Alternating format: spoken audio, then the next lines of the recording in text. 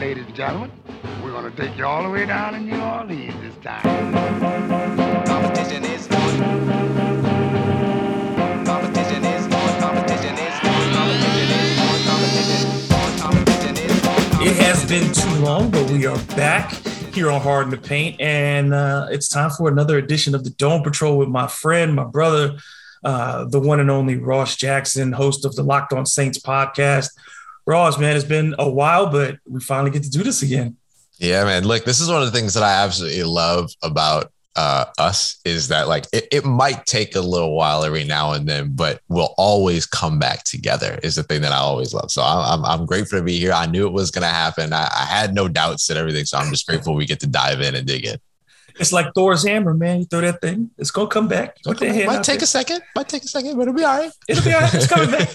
Now, I did go see Thor Love and Thunder with my daughter. How was it? It was mid, bro. Yeah. I watched the other one, Multiverse of Madness or whatever. It wasn't good. Marvel is not. Look, I have, it seems like since Marvel took over Disney, Disney took over Marvel and Star Wars, they've ruined them both. Yeah. Run them both. Well, they've gotten into the like, oh, it doesn't matter. People will come and see it. Right. Kind of like mentality, it feels like. And that's just.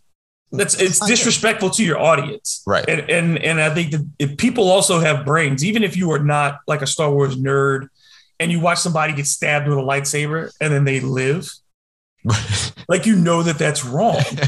Right. You know what I mean? Like if I watched a John Wick movie and John Wick pumps 3 in somebody's face, which he does every time he kills somebody, John Wick only goes for headshots.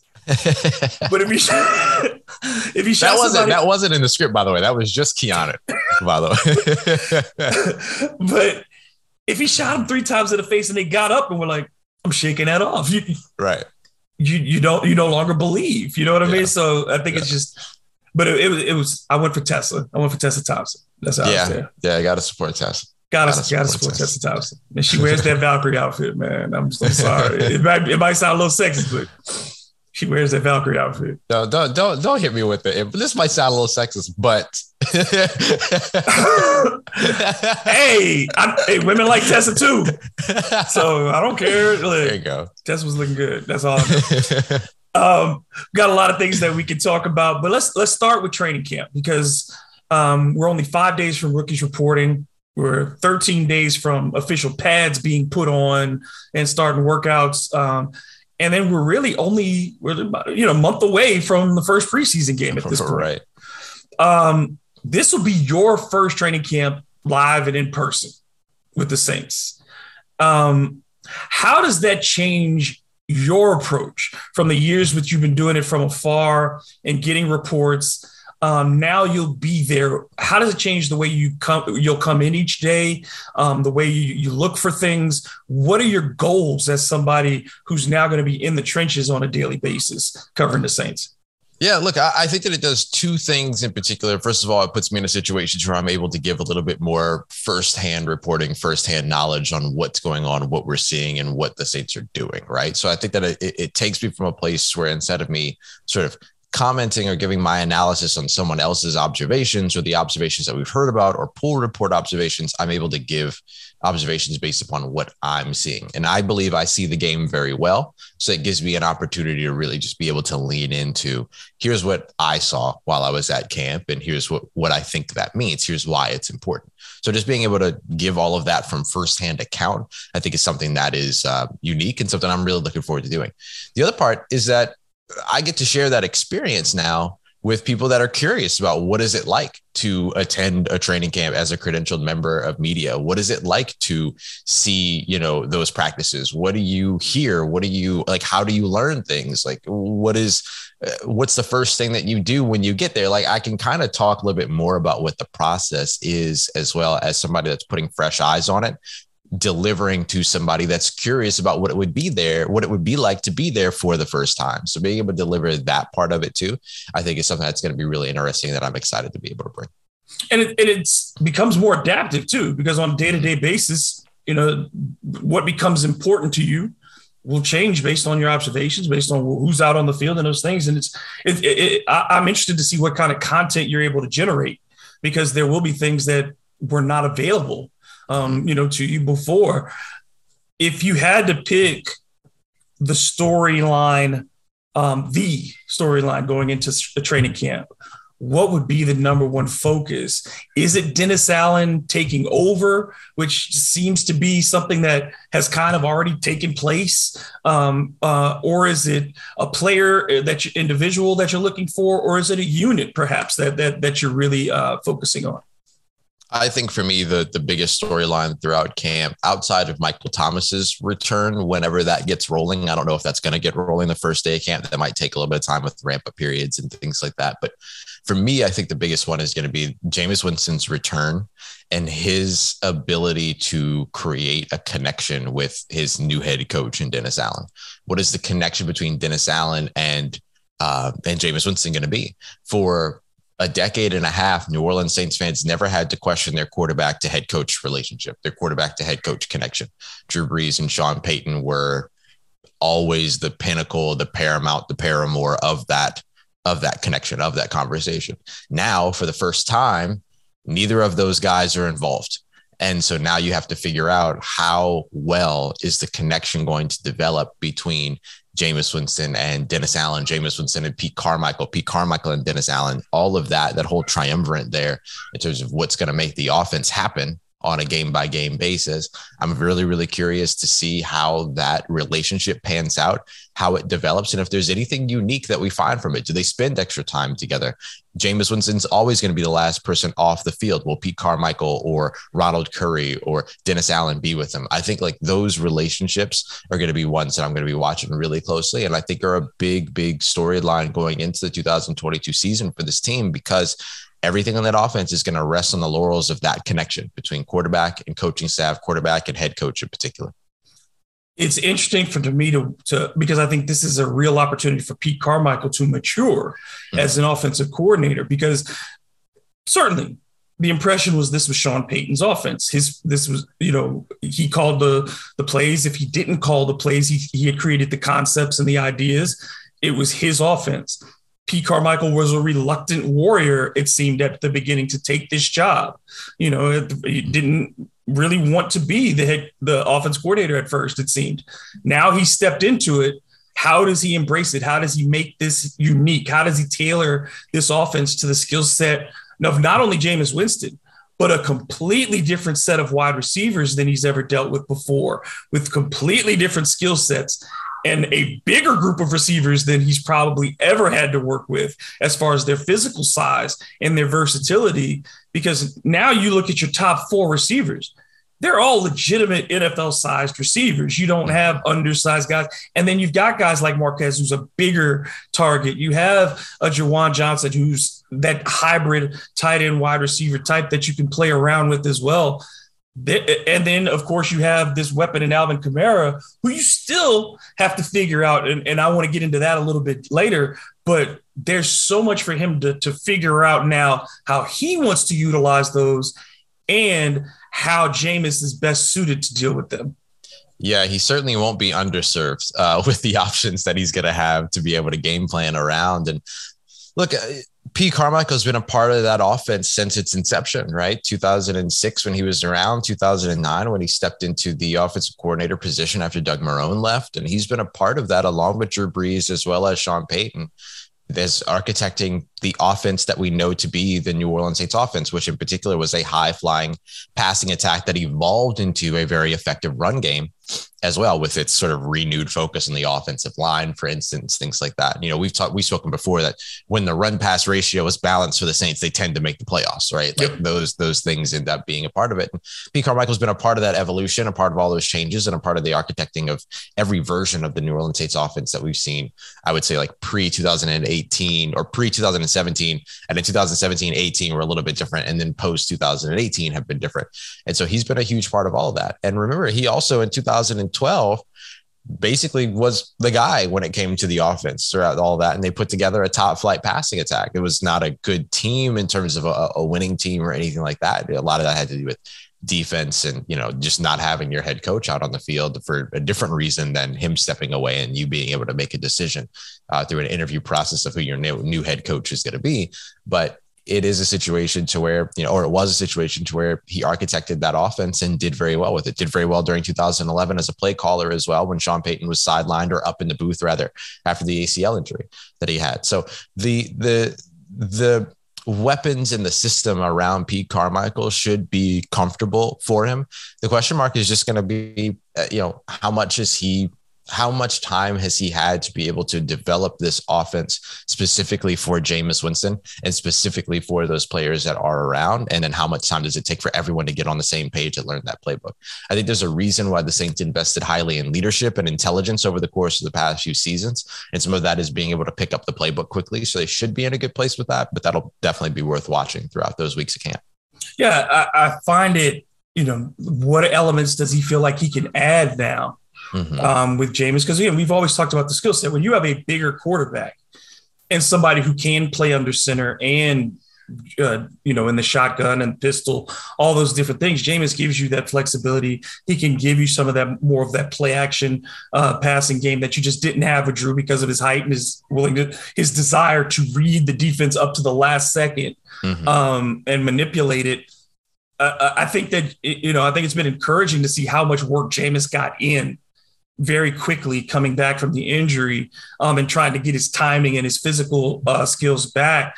But I think, again, that relationship that Jameis established with this roster is so very important from last year, that even when he was injured, he was present, that guys kind of believe. I think that there is a strong belief in Jameis within the Saints organization, but even more so in the locker room. I think people believe in Jameis and what he can bring to the table.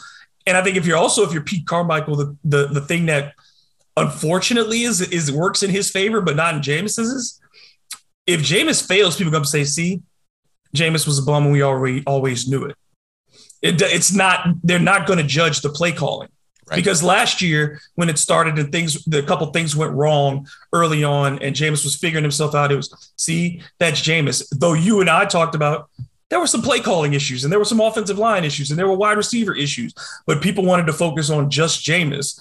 And I think that part is going to, he still has to overcome that. So Carmichael kind of gets his time where even if there are errors, he can smooth them out and it won't be on him. It'll go to Dennis, it'll go to Jameis, and people will look at the receivers and then they'll get to Pete. So that's kind of advantageous for him in this situation, even though you hate to see that it falls that way. Yeah, no, you do. And I think that, to an extent that also benefits Dennis Allen too, right? Dennis Allen coming into this 2022 season went after a different quarterback first, right? And then brought Jameis back and sort of inherited Jameis in a way because Jameis had been with the team for the past 2 years. So even Dennis Allen now has a little bit of leeway in terms of, oh, wait, let me get my quarterback if Jameis doesn't work out. But then if Jameis does work out, which I think he will, but if Jameis does perform well, let me say it that way, which I think he will, then all of a sudden, it becomes like, we believe in Jameis. And so, and I'm, they've shown that they do, the organization does. I mean, Dennis Allen came out publicly and ended the quarterback experiment with Taysom Hill and everything, which I think is a show of dedication and a show of loyalty to, or commitment to, Jameis Winston as their starting quarterback. And so I think that all ends up working in everybody's favor, just in a variety of different ways. It's going to be really interesting to see what Pete Carmichael does differently with this offense as the sort of lone architect now in terms of what the offense is going to be and how Jameis's input ends up impacting it as well. Because Jameis has spent the majority of this offseason, mostly because of the injury, working on his short, or not mostly because of the injury, but it was aided actually by his injury recovery to work on his short to intermediate game. 5 to 15 yards downfield because he wasn't allowed to throw the ball any further than that for the majority of the early part of the offseason. So it kind of forced him to work on that area of his game, which is a spot that he said he wanted to work on anyway, but the injury sort of made it to where he didn't have a choice. He had to focus there. So do you see a Jameis Winston next year that, utilizes Alvin Kamara, that ends up being a little bit more, dicey or not dicey, excuse me, but, dicing it up a little bit more over the middle of the field and in the short and intermediate area, but then that can take the top off of the defenses with guys like Chris Olave and Deontay Hardy and maybe a Dejon Dixon who potentially makes the roster this year, Easop Winston, these guys that could be deep threats. Do you start to redevelop a third level attack in Michael Thomas's game like he had in 2016 and 2017. Now that you have this quarterback that can push the ball down the field, but then will be able to also do the things that your offense is predicated on, which is that short and intermediate sort of death by paper cuts approach, the West Coast part of the West Coast / Air Coryell blend that Sean Payton and Pete Carmichael created. Which is why you went and got Jarvis Landry, because he gives you that ability to separate, run routes extremely well, and then run it with the ball after the catch. Mm-hmm. So yeah, you didn't have that complement last year. And I mean, to be able to move Deontay, I keep forgetting to use his new last name. Deontay Hardy. Deontay Hardy, to now him be the fifth guy at the highest. Because now, I mean, we're talking about, if we're saying it today, the wide receiver structure would be a fully healthy Michael Thomas is one. Then we're talking Olave on the opposite outside, right? Mm-hmm. Landry in the slot. Your fourth becomes Traquan or Callaway. And then your fifth then becomes Deontay or the loser of the Traquan and Callaway match. Mm-hmm. So your top five now, or top six, are all experienced in some way or another. At the very least, Callaway has a relationship with Jameis, that they found a rhythm with each other already. I think it's not hard to gain a rapport with a guy like Michael Thomas, who hates to drop the ball. It's not hard to gain a rapport with Jarvis Landry, who came out of mini camps and all anybody could do was rave about his abilities to catch the ball, to separate, and to be a leader. And then, who also said publicly, I came here to New Orleans because of Jameis, because I wanted to work with Jameis. And then, I think too, people mocked Jameis, for saying, well, I'm working on these drills with my eyes closed so I can work on my touch. And they say, oh, it's Jameis being crazy again. No. Like, to me, that made so much sense, because in basketball, we were always, we would wear, do drills where you blocked your eyes when you dribbled, mm-hmm. so you couldn't see what was going on, to develop your touch. You took shots where your hands were constricted in certain ways to make sure that you didn't have the ball in your hands and it was on your fingers. So to me, it's not unusual, because it's not about the accuracy necessarily for him. It's about knowing the feel and making sure that ball comes off his hands right every time. It's muscle memory and creating repetition. I think Jameis has just some of the drills look funny, just like it looks funny when Dak Prescott is doing the Dak dance up and down the field before a game. Mm-hmm. But these things serve a purpose. And I think that we have to get past the point of this narrative of Jameis Winston being an immature quarterback and get to it where he's putting in the work. And we've seen it since he got to New Orleans. Every offseason, and when he's had downtime during the regular season, he's there putting in the work to be a better quarterback. He is a very self-aware young player. I would say more so than when you look at a guy like Carson Wentz, who's had multiple opportunities. When you look at guys who have gone from team to team, who have, and have not had the same kind of upside that Jameis has shown at his very best. Mm-hmm. Jameis comes in and it feels like his ultimate goals are, number one, to connect with his teammates, and number two, be a better player. And it's not a far difference for either one of those. I think that we got to leave behind Florida State Jameis. Yeah. No, you absolutely do. And I think that, first of all, people that are making fun of Jameis Winston's workout videos probably haven't been to a gym in God knows how long. So just chill. And then you look at the other pieces around all that, the idea of Jameis running through his drills with his eyes closed, being made fun of, versus Drew Brees being celebrated for mentally going through his progressions after throwing passes, or by not throwing passes, right? Going through all of his progressions and reads. What's the difference? They're both practices of visualization when you're trying to visualize the game and get comfortable, like you said, with your muscle memory and things like that. They're both exercises in the same practice, but one of them is being looked at as if, oh, this person's crazy and he's doing all these weird workouts. And by the way, it's not like Jameis just chooses what workouts he's going to do every day. Right? He has some of the best people in the world helping him as an NFL starting quarterback in terms of what his regimen is that are doing it. It's not like he just wakes up one day and says, I'm going to do this instead, or I'm going to try this or whatever. There's practice all this. And I guarantee you, Jameis isn't the only one that's doing those. It's just that Jameis likes to document his process. Jameis has been very open about his injury process and his injury recovery since the moment that he returned to New Orleans and he came back on the contract. He talked about, here's what I'm doing. Here's what I haven't been able to do yet. So that's my next step. And like has been really, really open about it. So we shouldn't be surprised to see these things from Jameis. It's unfortunate that we shouldn't be surprised by the criticism that comes around it too. But, I think that we all know where that comes from. And fact of the matter is he's the second best quarterback at the least, because we don't know that at some point Tom Brady's going to fall off. It has to happen. It's sports. But he's no worse than the second best quarterback in the division. No worse. Right.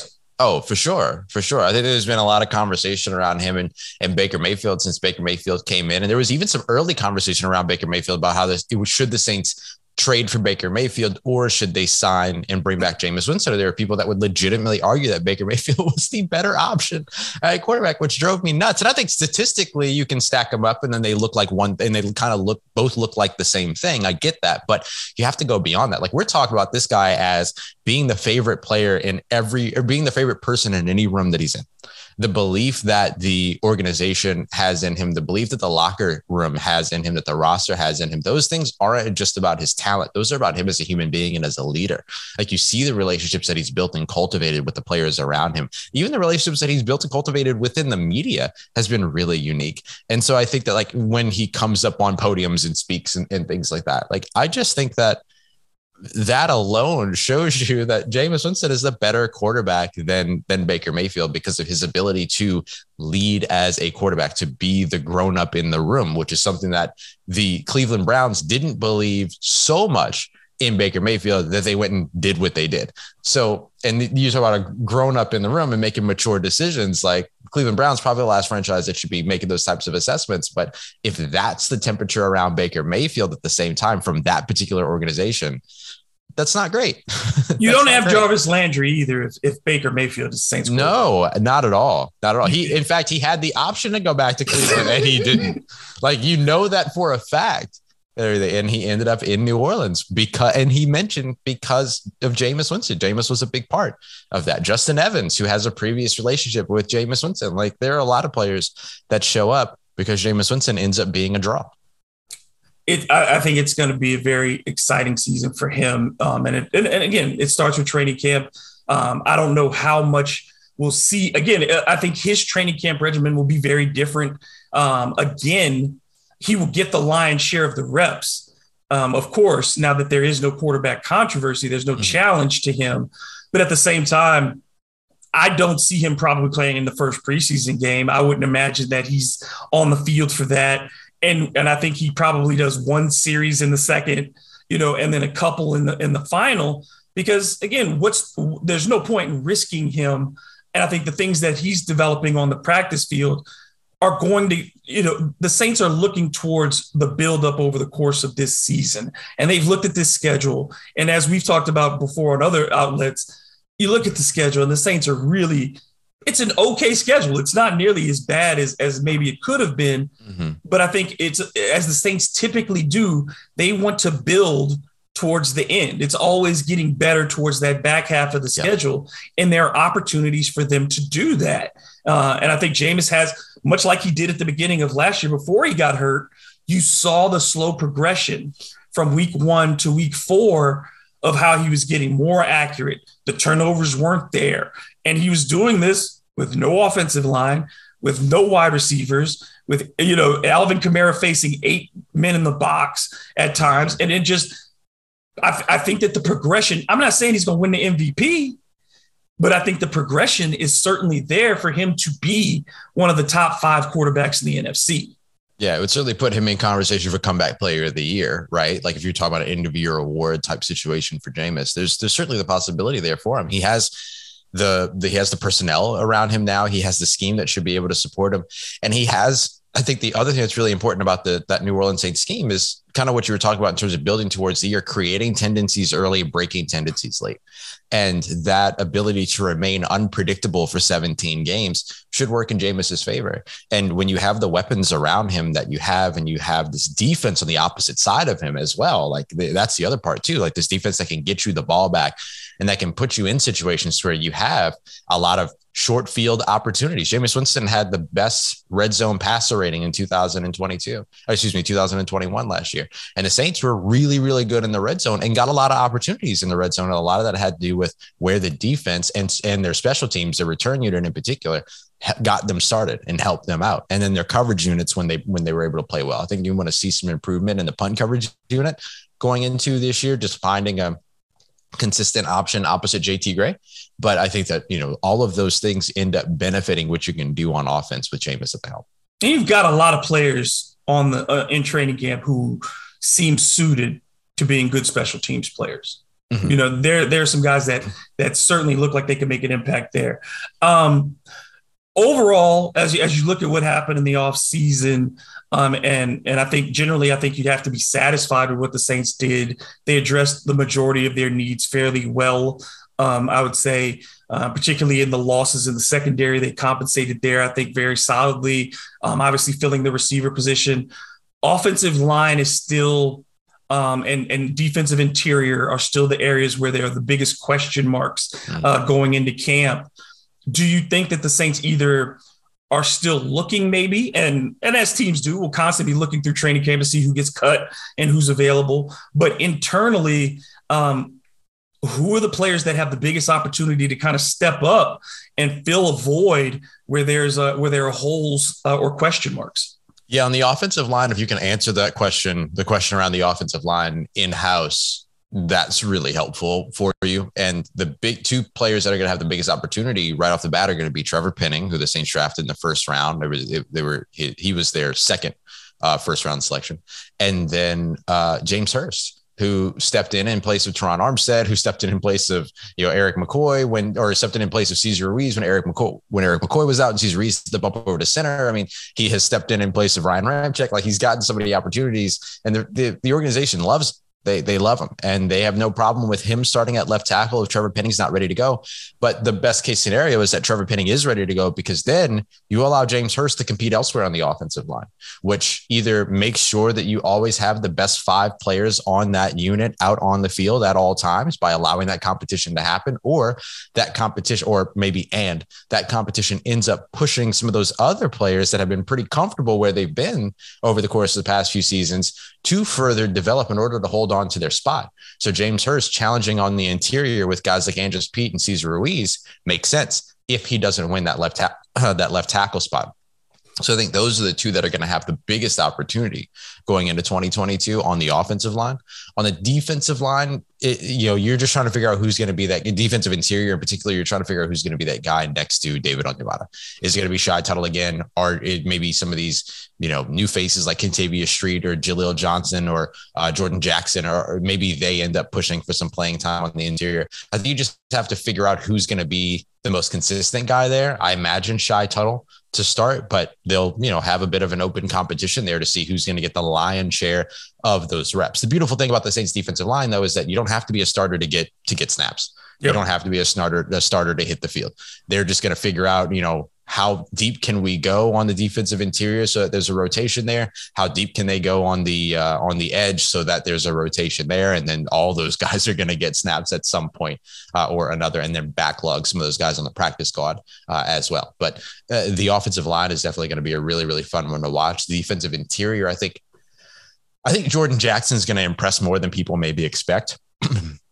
6th round selection out of Air Force. There's just something about his pursuit game. He is an athletic, agile interior pass rusher, and he's pretty good in the run game too, but he is athletic and he's agile. So his game is going to look very different than the other defensive, interior defenders that are on the roster and that he's going to be competing with. And I think it's going to help him maybe jump off the field a little bit. I don't know that it's going to help him step into, a more major role right away, but I think, fan wise, I think hype wise, his style of play on the interior is so different than these other guys that are more, bullies. They're going to push you back. That are going to bull rush and do all of this, that he's going to look a lot different. And because of that, he'll maybe pick up some hype, but I imagine that, they'll lean in with experience at that position as best as they can.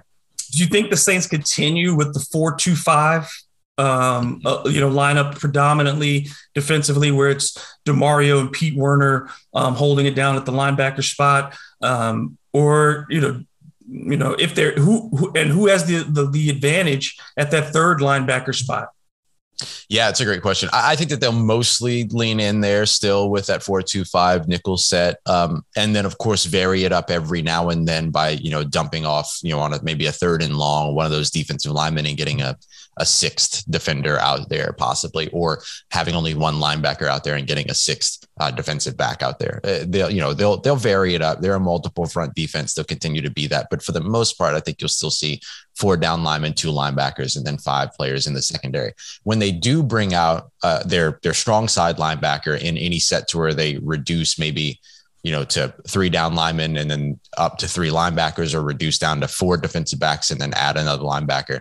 Those will be on the rundowns. And I think Caden Ellis has the advantage there. Caden Ellis during OTAs and mini camps made a lot of splash plays. There's not a lot of playmaking for the Saints at the second level. It's not really who they've been.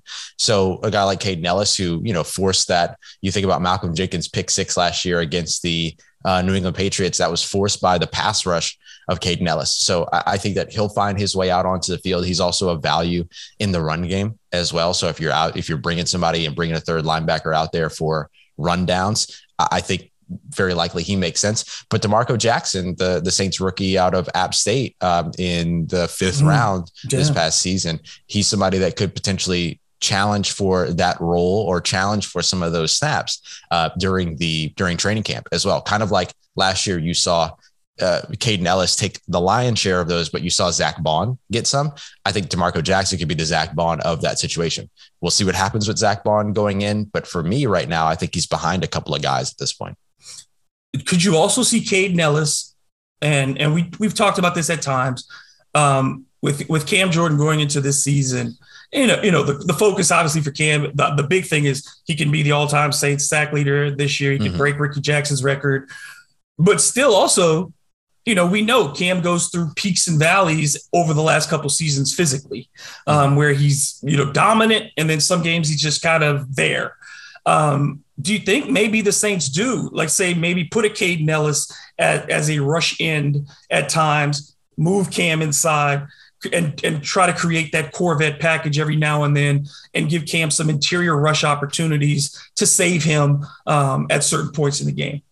I don't know that Caden Ellis gets those snaps, but I think Peyton Turner does. I think, Peyton Turner and Marcus Davenport and Cam Jordan having that trio healthy and ready to go would certainly be helpful. And then a guy like Caden Ellis, when you're in that 3 linebacker set where you're trying to add an additional blitzer, right, I think that's where Caden Ellis gets maybe his pass rushing opportunities. But the Saints just don't do the speed rusher situation, the smaller pass rusher, speed rusher situation off of the edge. They like the guys that are going to push tackles into the quarterback. And so that's why they have guys like Cam Jordan and Peyton Turner and Marcus Davenport, Carl Granderson. They brought in Taco Charlton to get an idea of maybe, give him an opportunity. Tano Passanio, who may have been one of the biggest pieces that was missed last season. Like, talk about somebody that could also have an impact on the interior, the defensive interior. Tano Passanio could be that guy who could also bounce outside to the edge. So there's a lot of opportunity for the guys that they have kind of in that rotation, if they can keep that rotation built up.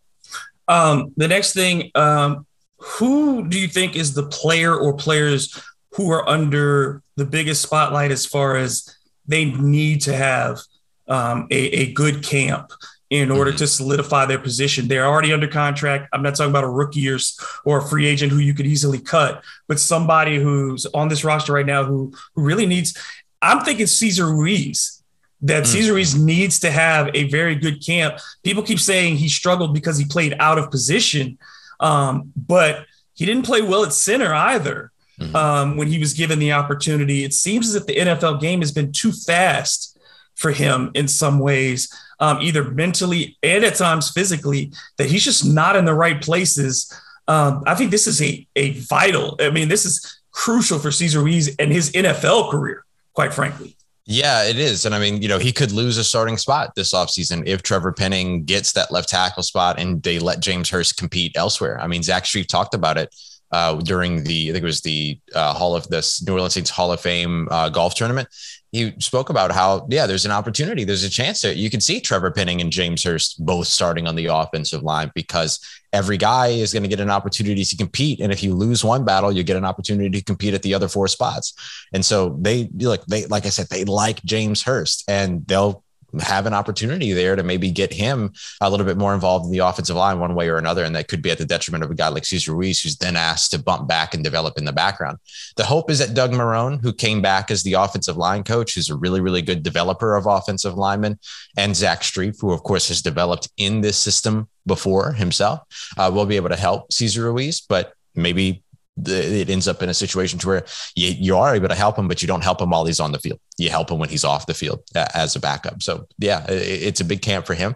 And I think that another guy that's going to have a pretty big camp coming up is, just to go back to him, kind of just mentioned him, is Zach Bond. The Saints invested, a 3rd round selection in him just a few years ago, part of that same draft class, right? That sort of COVID draft class. And they haven't really found a role for him. I mean, he came in, the thing that made him draftable in college was his ability to rush the passer off the edge as a speed rusher, but he's too small to do that in the NFL and in the NFL game. And so they tried to change him over to being an off-ball linebacker and all that. And that hasn't panned out. And now he barely sees the field, and he's been, a special teams help at most. Now, there are a lot of teams though out there and across the NFL that would be interested in a speed rusher. Like you think about the Philadelphia Eagles and the way that they play linebacker, right? The way that their linebackers play. Yeah.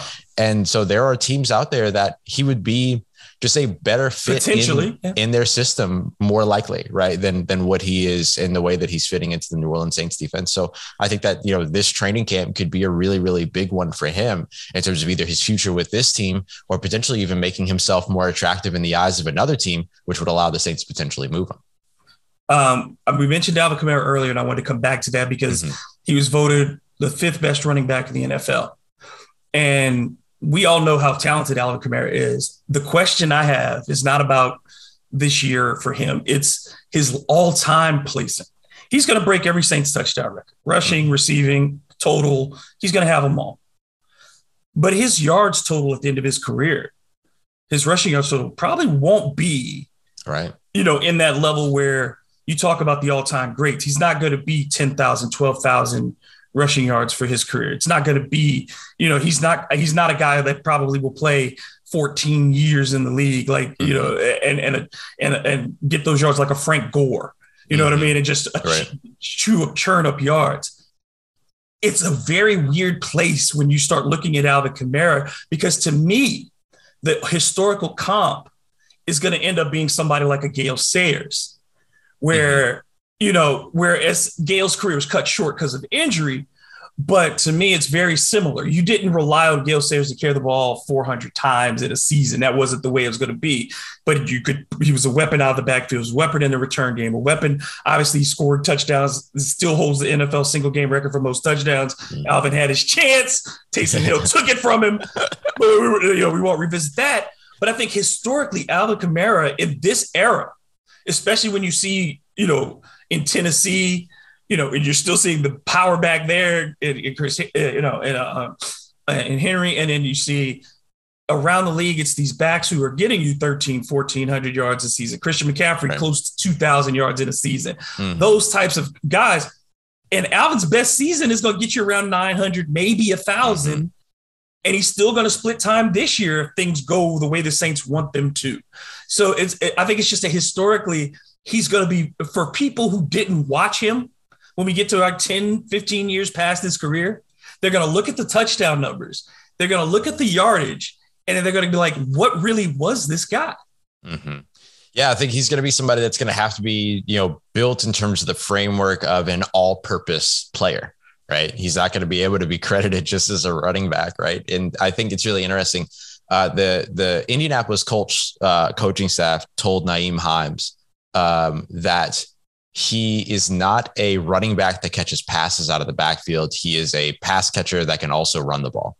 And you wonder how accurate that is for Alvin Kamara too, because he's going to give you 15, 16, 1,700 all-purpose yards, 1,800 all-purpose yards, nearly 2,000 all-purpose yards. But he's not going to give you 1,300, 1,200 rushing yards, very likely. And so some of that has to do with the rotation. Some of that just has to do simply with the play style and what he's asked to do in that New Orleans Saints offense. And so you're going to have to just be willing to look at him through a different lens. And like you mentioned, it's going to be easier for those of us that watched him play and understand the electricity of what he did and what he created out on the field, and some of the just ridiculous plays that he's put together over the course of his career and will continue to put together here moving forward. But it's going to be interesting looking at him. Like when he's listed and you look at sort of like his stat line, you're going to kind of have to find a way to promote his stat line, not as here are the rushing yards and rushing touchdowns. It's going to have to be here are the rushing and receiving yards, rushing and receiving touchdowns. You're going to have to see total production over the course of his career in order to have a real understanding of where he sits historically as probably the best all-purpose back that we're seeing in the modern day era. Yeah, I think the only one that you would compare to him, I think he's the evolution. Well, I would say he's kind of like the hybrid. He's the middle child. If you had Marshall Faulk on one side and you had Roger Craig on the other, and you split the difference, then I think you would end up with Alvin Kamara. You know what I mean? Because I think as a receiver coming out of the backfield, Marshall Faulk is the greatest route runner as a receiver I ever saw. And Dick Vermeil used to say, we could line up Marshall only at wide receiver and we'd be fine, because he's such a good route runner. And I think with Roger Craig, he was the prototype for that, of giving a guy, they didn't overload Roger with carries. They always had a second back in San Francisco, whether it was Ricky Waters, whether it was Wendell Tyler, whether it was, giving it to Tom Rathman enough times over the course of a game, who also got utilized in the passing game. But Craig was the guy who mixed everything up for them. When you needed a carry, you gave it to Craig. When you needed 7 yards on 3rd and 6, you gave it to Roger Craig out of the backfield. And so I see a lot of that with Alvin Kamara. And I think also that's why a guy like Roger Craig is not in the Hall of Fame, is because people do not appreciate his numbers in context and see how versatile he really was, because he didn't rack up 10,000 rushing yards. And you take a guy who I love, Frank Gore, and I love Curtis Martin.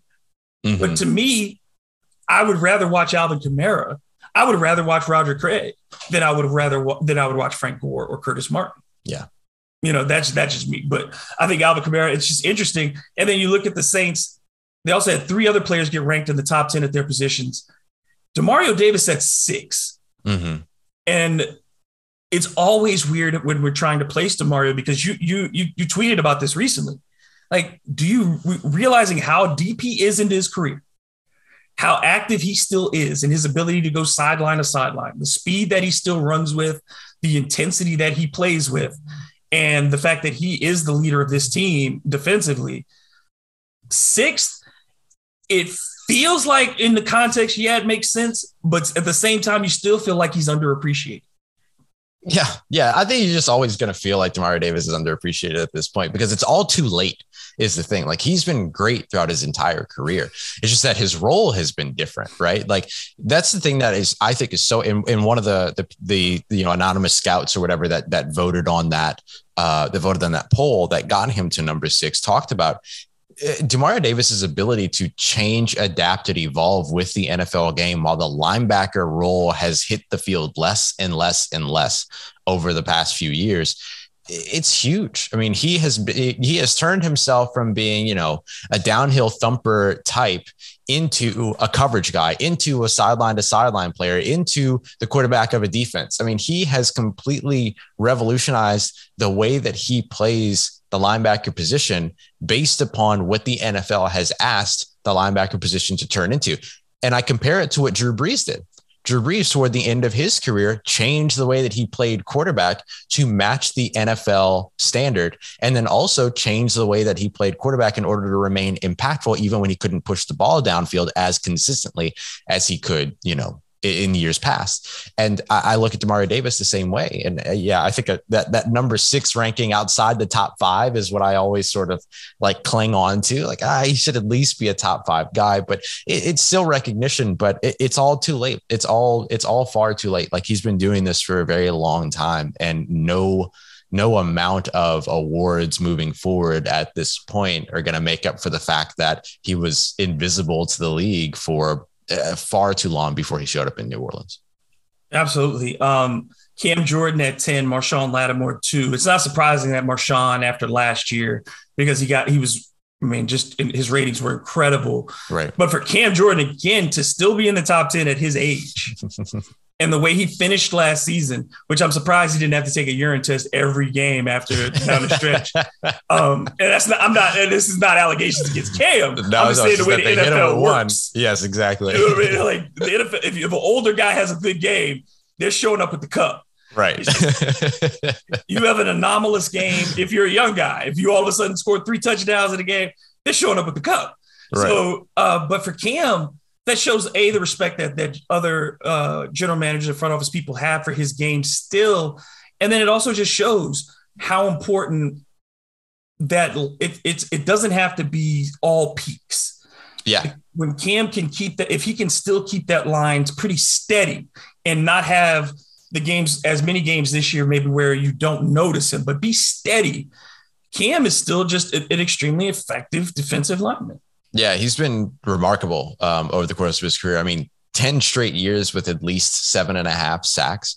Every other player that's done that on the list is either currently a Hall of Famer or is a future Hall of Famer. And I think Cam Jordan himself is a future Hall of Famer too, especially if he gets that franchise sack record. I think it helps in terms of his conversation. But he also has 4 of the last 5 years with double-digit sacks. So he's only gotten better. And then finishing last year with 12.5 sacks, but he didn't get his first sack until week 7, like the 6th game or something like that. Like just absolutely insane. And then had 8.5 over the last 4 games of the season after he missed that Jets game. COVID. Yeah. And then he came back with the 5G upgrade and was like, I'm taking everybody with me. Like he's just remarkable during, at the end of the season. And so I think that's one of the things that you appreciate. And we've talked about this a bunch about Cam and I think Marcus Davenport has shown flashes is that they impact things late when they matter. Not that they're late to the party, but they impact things late. They impact games on third downs. They impact games late in long drives. They impact games in the fourth quarter, and they impact games late in the season. And that's something that from an edge rusher you want. And part of that is the rotation of keeping guys fresh all throughout the season and everything. And even later in games where, these offensive linemen are playing 60 to 80 snaps every single game, the exact same player over and over again, but you're going up against 6 or 7 different defensive linemen when you're going up against the New Orleans Saints playing different roles, right? Whether it be inside or outside or at different techs. And so I just think that, that it goes to show what the scheme, what Dennis Allen's scheme does, but also goes to show the sort of I guess, tenacity of a guy like Cam Jordan to be able to do that and to be able to do it from an all around standpoint, not just as a pass rusher, but also making stops in the run game and also, even taking away throwing lanes in the flats in certain situations and making plays in the flats. I mean, he's a remarkable player. A guy who understands himself. And again, that is so important for an athlete to know what you can and cannot do. Yep. And to know when to go all out and when to give 85%, which plays are the ones that you really need to step up on. I think Cam understands that. And again, he's another guy that's been outwardly judged by his persona. I think by a lot of non-Saints observers, because you look at the mustache, you look at the hair, you look at his locker room quips and his tweets, and you can judge him a certain way. But Cam, again, is one of the most observant and intelligent defensive players in the league, and he knows his stuff. And I believe that team, his presence alone makes that defense better, even when he has not played his best. Lastly, I just wanted to hit on a couple of rumors on roster moves that could happen before camp.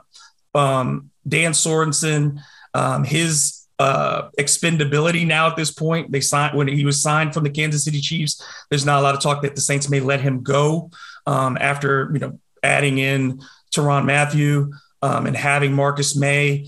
Do you think that Sorensen makes it through camp, or is he somebody that the Saints maybe look to shop, or do they let him go? I think that he's probably somebody that will make it through the majority of camp. Again, his role coming in as a special teams leader, I think, is something that you want early in camp.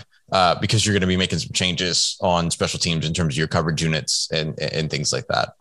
So I think that he makes it to the majority of camp, but maybe he ends up being one of those, it goes corresponding moves whenever, another player is added at a different position or something like that. But I don't think he makes the roster at this point. I mean, you've got just at the safety position, Marcus May, Tyrann Mathieu, they signed Justin Evans. You've got PJ Williams back. You've got CJ Gardner-Johnson who mans the slot. You count JT Gray as a safety too. He's counted. JT Gray is in that number. Bryce Thompson is up there. Could potentially be one of those special teams guys. Smoke Monday could potentially be one of those special teams guys. They like him. And so I have a hard time seeing Daniel Sorensen making the roster over those guys. And, the only thing that might make a difference is Tyrann Mathieu's experience with him in Kansas City, but I don't know if that was fully positive. And so that could work in Daniel Sorensen's favor, could also work in Daniel Sorensen's. It also couldn't. So I don't know. I think that he's somebody that you probably have around early to help with the special team changes and things like that, to sort of play that Jeff Heath role. But outside of that, I don't know that he makes the roster by when it's all said and done. And then the last one would be, we heard a lot about the Saints potentially going after Kareem Hunt. Mm-hmm. There are mixed feelings about Kareem Hunt, his personal life and things that happened in his career. A very talented back, nonetheless, very similar in some ways to what Alvin Kamara does. What do you think the likelihood of the Saints making a trade or going after a back like a Kareem Hunt to add some more depth to this running back group when they are bringing back Tony Jones, when they are bringing back, Mark Ingram again? Mm-hmm. They have people that they trust. And it feels to me like in year one of the Dennis Allen era, he'd like to have more people that he trusts around rather than taking risks on guys who potentially could be locker room issues or could, not necessarily enjoy the role that they'll be asked to take. Yeah, look, I think player football wise, Kareem Hunt is a great fit for the New Orleans Saints. And he would be asked to play a role that's similar to what he does with Nick Chubb, maybe even get more opportunity while Alvin Kamara is out. Assuming that Alvin Kamara's suspension comes through this season, we know that he's going to potentially face up to a 6-game suspension with the offseason altercation during the Pro Bowl. But we kind of have to see where all that goes past the court hearing in August and all that. That's not going to resolve anytime quickly, it doesn't seem like. And so I think that, he would be a good fit there. He has an embattled past, right? With the domestic violence charges and things like that in his past. The Saints, though, have shown that may not necessarily impact their, feel of a player if they feel like that player could help them win. You saw them pursue Deshaun Watson while he still had, all of those open civil suits against him. You've seen players that are currently on the roster that have those histories and things like that. And so I don't know that factors in enough if they feel like that player is removed enough from the situation, has sort of done, forgive the phrase, but done their time around the situation and has been, shown a good track record since that situation. I think that would put them in a position where they would feel comfortable moving forward with that.